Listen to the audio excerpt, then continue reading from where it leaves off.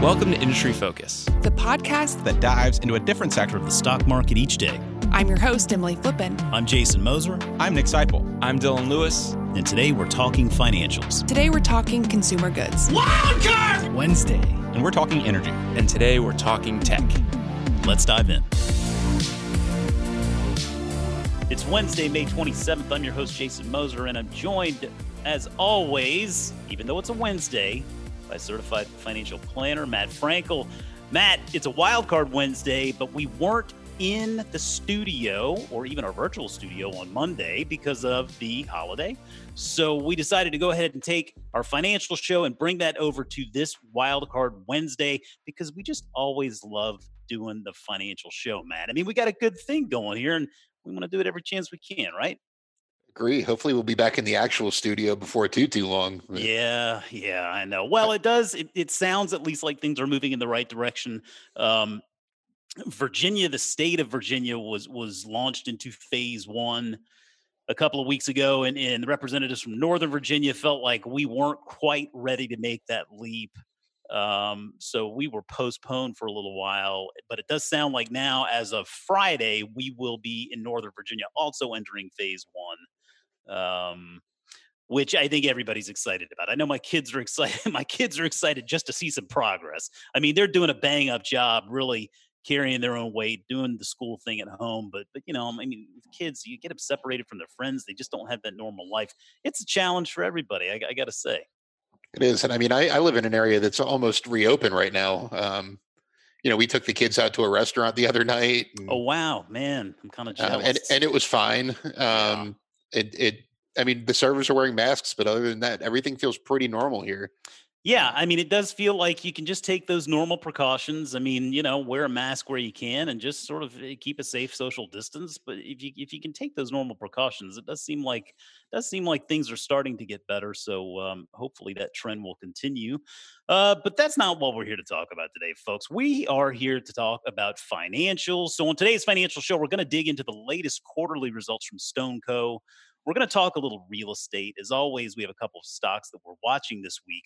But Matt, let's start today by talking about what seems like the market's recent love affair with banks. The market was off on Monday, but Tuesday and even into today, the market on the whole, the market's been performing quite nicely. But financials and banks in particular seem to be feeling a little extra boost there. Doesn't that? Am I missing something? Yeah, well, you also have to remember that banks were pretty much the most beaten down part of the bad parts of the stock market this year. Yeah. This morning, the S&P was about 12% off of its all-time highs. The banking index was about 23% off of its all-time highs. So and that's including this week's big rebound. Yeah. So you're seeing kind of the reasons that the banks fell so bad were because no one knows how long this is going to last. No one knows, when government help dries up, how bad loan defaults are going to get. Yeah. No one knows how long the unemployment rate's going to stay over 15%. All those things that are really bad for banks, which is really what made them fall so badly in the beginning of the year, are now kind of serving as tailwinds as we start to reopen. And each day a new worst case scenario seems like it's being avoided. Okay. So, I mean, basically, I guess my observation at the beginning of the show, if things are starting, maybe if we're turning a little bit of a corner, we're seeing more optimism in the headlines. Things could even if they're getting a little bit better, I mean, that probably is going to have a little bit more of an outsized impact or effect on the banks, given what they've suffered going into this.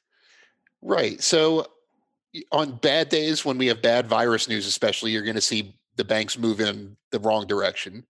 And conversely, when you see good news, like, the vaccine news we saw the other day, you see, news that economies are starting to reopen a little faster. I think New York just mentioned that they're planning to move into phase one next month. Yeah.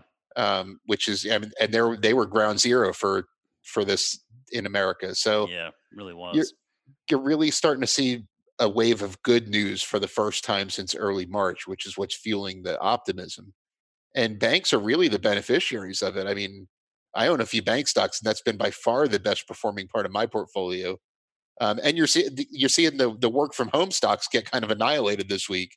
Yeah, I did notice that. I mean, you are starting to see some of that buying flowing out of those stay-at-home stocks. I mean, where companies like Zoom and Teladoc, and I mean, I guess maybe even DocuSign, those companies really, it did seem like there was a flood of buying going into there. Probably seeing a little bit of a purging out there, a little bit of profit taking. I guess. I mean, that certainly doesn't.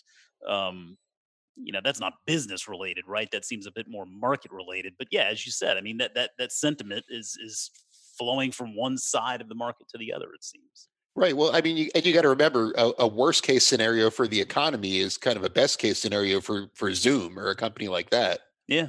Yeah. Where if people are stuck in their houses for another year and have no choice but to use Zoom meetings that whole time, Yeah, that's that's a that's a good good point. tailwind. And for banks, it's kind of the opposite, where you're seeing the reopening is kind of the best case scenario for banks, because not only are people still going to be able to pay their bills, but you're going to see more loan demand.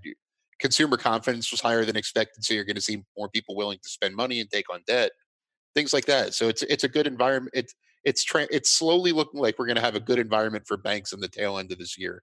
Yeah, and we'll talk a little bit more about that loan demand in the housing market a little bit later in the show. I wanted to roll in a question we got here from a listener last week. Brian Long on Twitter at bdark09 asked us. He said, "Guys, I was wondering if you could share your thoughts on why the regional banks like M&T Bank and Ameris Bancorp are getting hit harder than the rest of the financials.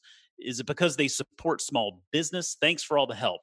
And I will say, Matt, this question came in again. I think it was maybe a week ago or so. So it was at a point where uh, the banks were feeling a little bit of a pinch.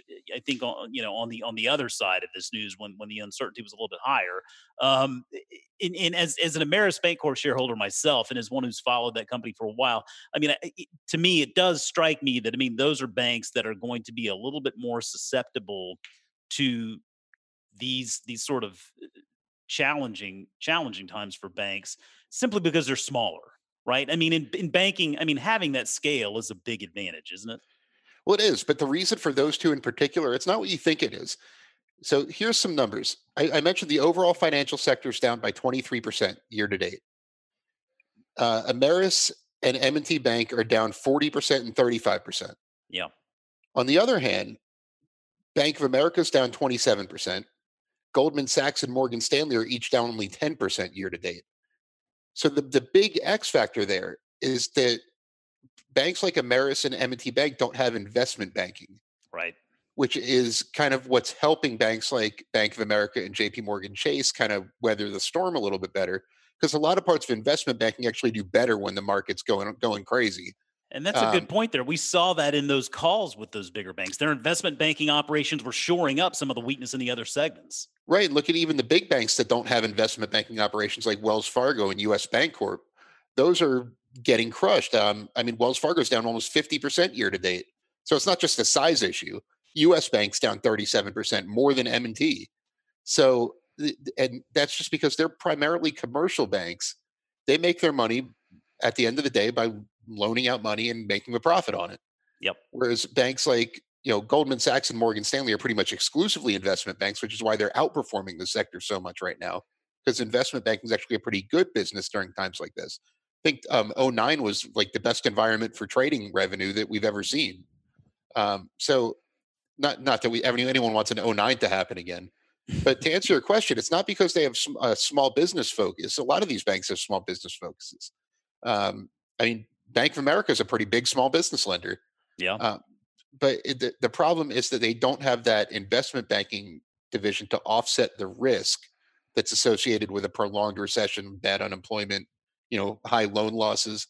Because say your investment banking revenue goes up by $2 billion, and you have $2 billion of loan losses from your consumer division, it's kind of a wash.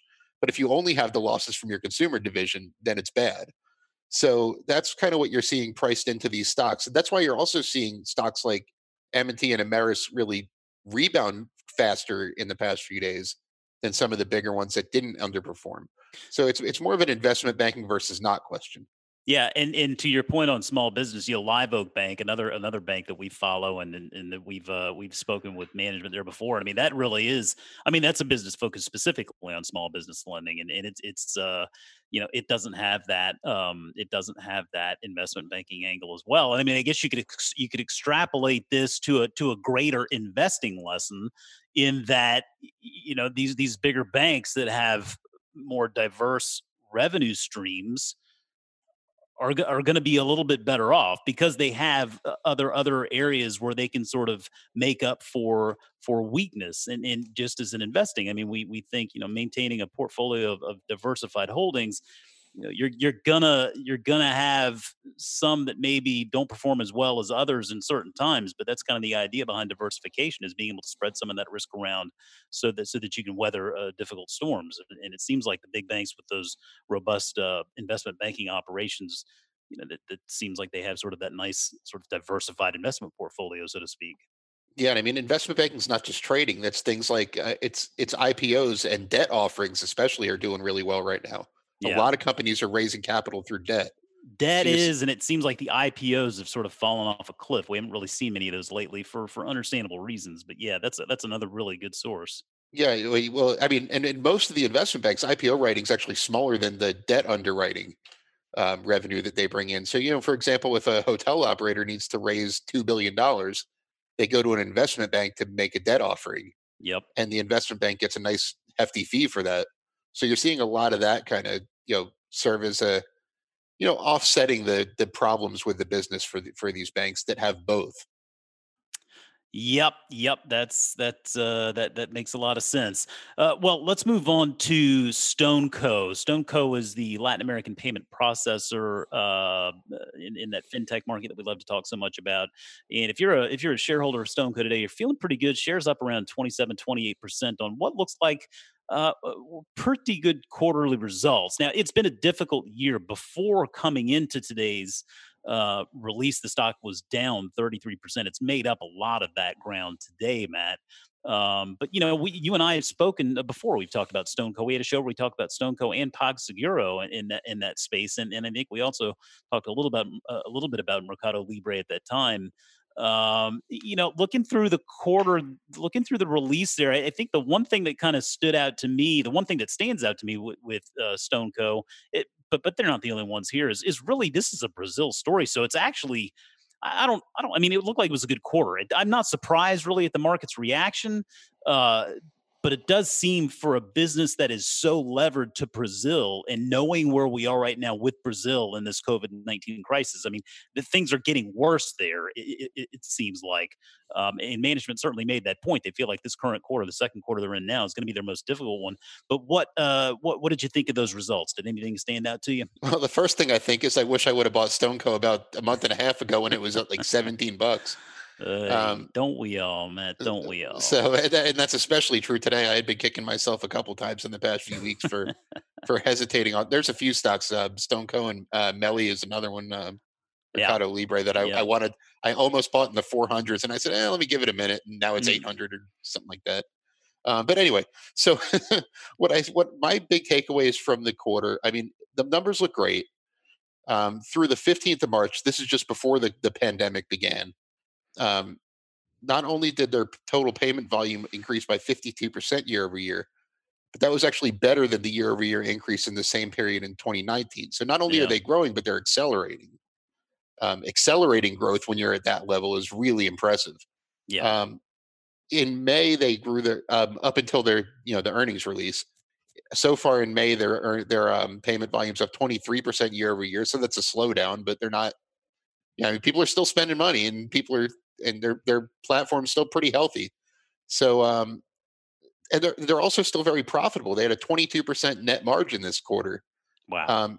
And the thing that really kind of reassured me, as a unfortunately not a StoneCo investor, but as someone who might invest in the company at some point, one thing that really reassured me was the discussion of their lending operation. They're like, think of them as kind of like a Square Capital, and they provide credit to businesses like that. Yeah. They're specifically avoiding the riskier businesses. They mentioned, for example, they don't loan any money to airlines. They don't loan any money to seasonal businesses, things like that. So they're taking kind of a smart approach to it. unlike a lot of these fintechs that just kind of make business loans. Yeah. So I don't see any. I mean, so far the management of StoneCo has not let me down once. It's kind of the best way I should put it. I need to repeat that to myself next time that the stock price really takes a dive for no great reason.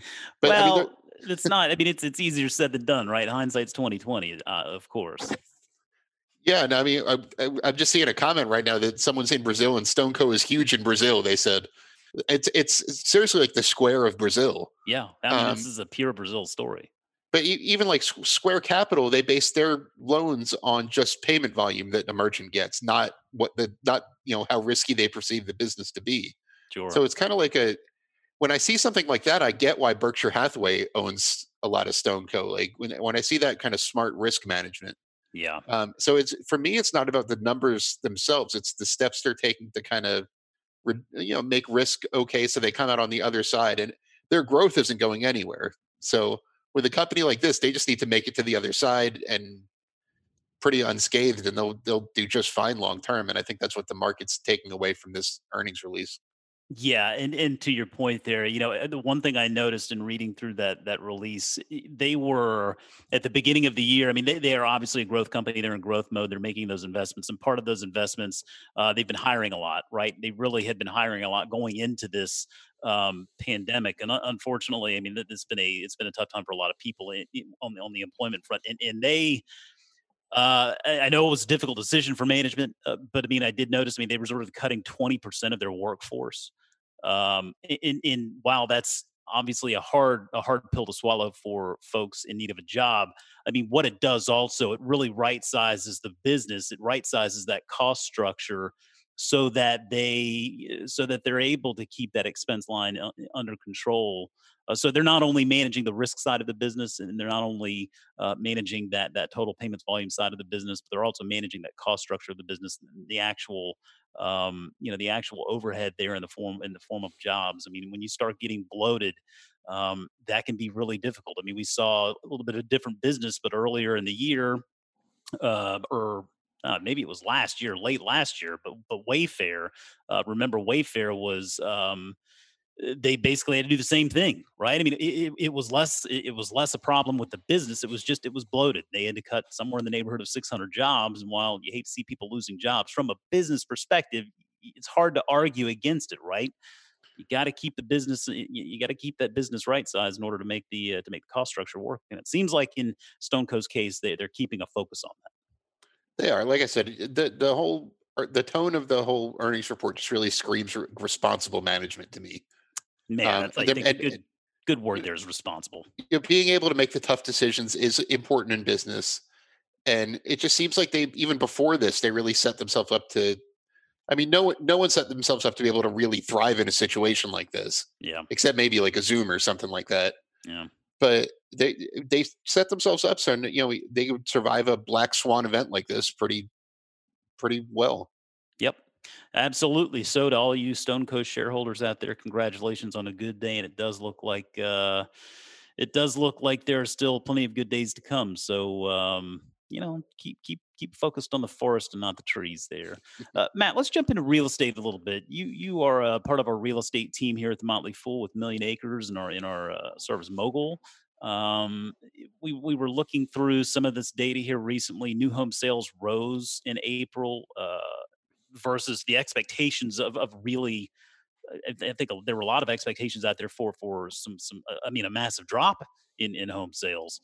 And then we also saw news here today that mortgage applications are also up 9% from a year ago and from the previous week. So it does seem like for a market that was set up to get hit pretty hard in housing, it's not necessarily been hit as hard as people thought it might have been.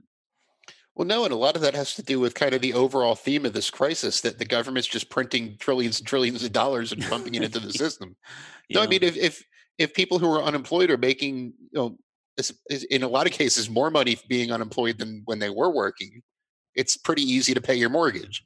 Yeah. And so you're not seeing home prices fall like a lot of people thought they were.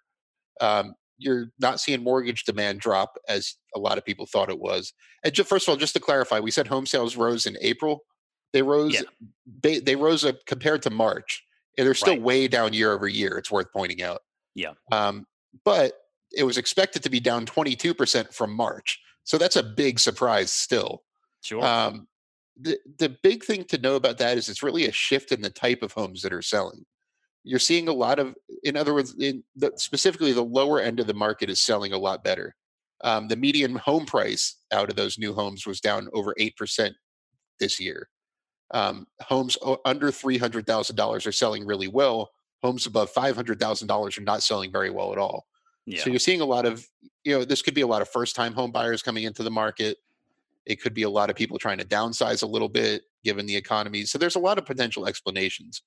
And in the mortgage side of things, it's not that surprising that people are viewing this as a good time to either refinance or buy a new home.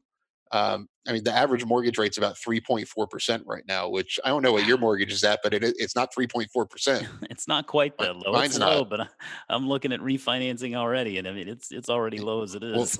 get in line. Refinancing volume's up 176% year over year. Yeah, that's believable. So you're not the only one who would think that. But purchase volume's up 9% year over year, which that's the thing that really stood out to me as a surprise. That people are buying, Yeah. or I'm sorry, up from a week ago and up 54% since the beginning of April, which is really impressive. That So is. people are, getting back, and people were cautious and kind of pumped the brakes on their home searches. But I mean, it sounds like people are coming back into the economy. And this is just kind of the theme we're seeing with the overall economy. Like purchase credit card volumes are starting to tick up a little bit. We're seeing more people travel slowly but surely. It seems like people are coming back into the economy, and real estate's not an exception. Well, let's hope that continues, and let's hope everybody can stay healthy in the process. We fell a long way in a short period of time, and to see things recovering, regardless of how we're getting there, I mean, you kind of say you got to pull out all the stops and just help the recovery, and then clean up the mess afterwards. And I feel like maybe we're on the right path, but certainly those numbers speak to that as well. Okay, Matt, before we sign off today, we, as always, want to throw a couple of stocks up on our radar, stocks that we're watching this week. Earnings season has more or less come to a close, but there's still a few laggards out there that are reporting late. What's the stock that you're watching over the next few days? Well, mine reported earnings already, and it's a bank stock that I recently bought, U.S. Bancorp. I mentioned them already. Yeah. People who've listened to our show for a while know that I'm always talking about Bank of America as my biggest bank stock investment. Yeah. I think I've used that as my one to watch more than I'm legally allowed to. So, but U.S. Bancorp is one I've always really admired, but valuation has been a big obstacle. Up until this year, U.S. Bancorp consistently trades for well over double its book value. And that's always been a big Berkshire holding too, hasn't it? Right, it's a big Berkshire holding. It was actually the only big bank. I'm pretty sure about this. They were the only big bank that their earnings never went negative during the financial crisis. So Wow. they have very high asset quality, extremely high, which is so their valuation's been justified. I've just kind of thought that there have been better places to put my money in banking. Yeah. But now U.S. Bancorp's been almost cut in half during the pandemic. And I finally decided to pull the trigger, and I bet pretty big. I mean, normally when I buy a stock for the first time, I don't go all in, but I pretty much bought, a full position in U.S. Bancorp when this happened. So, and I'm watching to see how their earnings turn out for the second quarter, because I don't think it's going to be nearly as bad as expected. Conviction buy. I like it. I love the conviction. Hey, I put my money where my mouth is, man. That's what you got to do in this line of work, Matt. You want people to take you seriously, bud.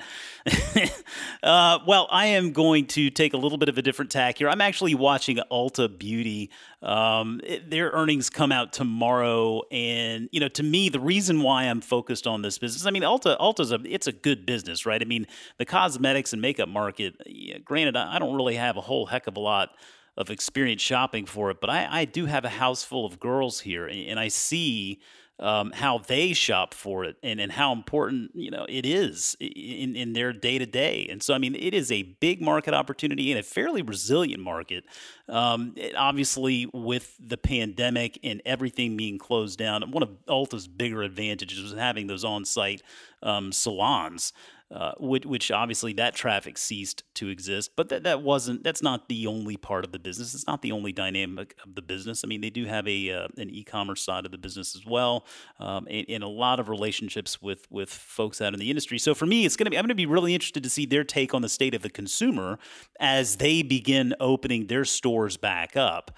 They are slowly but surely opening them back up, and to me, they always just seem to be they give you a good sign as to how the consumer is feeling, and if they're starting to see folks willing to come back into the stores and go to the salons for appointments and whatnot. I mean, I think that'll just give us a better idea of maybe what we can look forward to here in the back half of the year, assuming things keep progressing the way they do. So I'll be keeping an eye on Ulta Beauty here, earnings later this week. But Matt, I think that's going to do it for us this week. Appreciate you, as always, jumping in and talking shop with me. Of course. Hopefully, like I said, I get to see you soon. I always say this every week, but hopefully I get to see you guys in person soon. Sooner rather than later. We'll work on it. We'll work on it as hard as we can.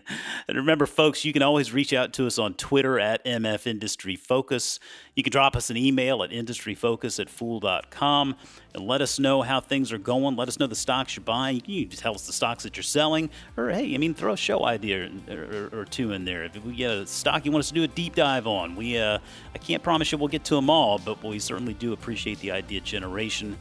As always, people on the program may have interest in the stocks they talk about, and the Motley Fool may have formal recommendations for or against. So don't buy or sell stocks based solely on what you hear. Thanks as always to our man Austin Morgan for making the magic happen behind the Zoom. For Matt Frankel, I'm Jason Moser. Thanks for listening, and we'll see you next week.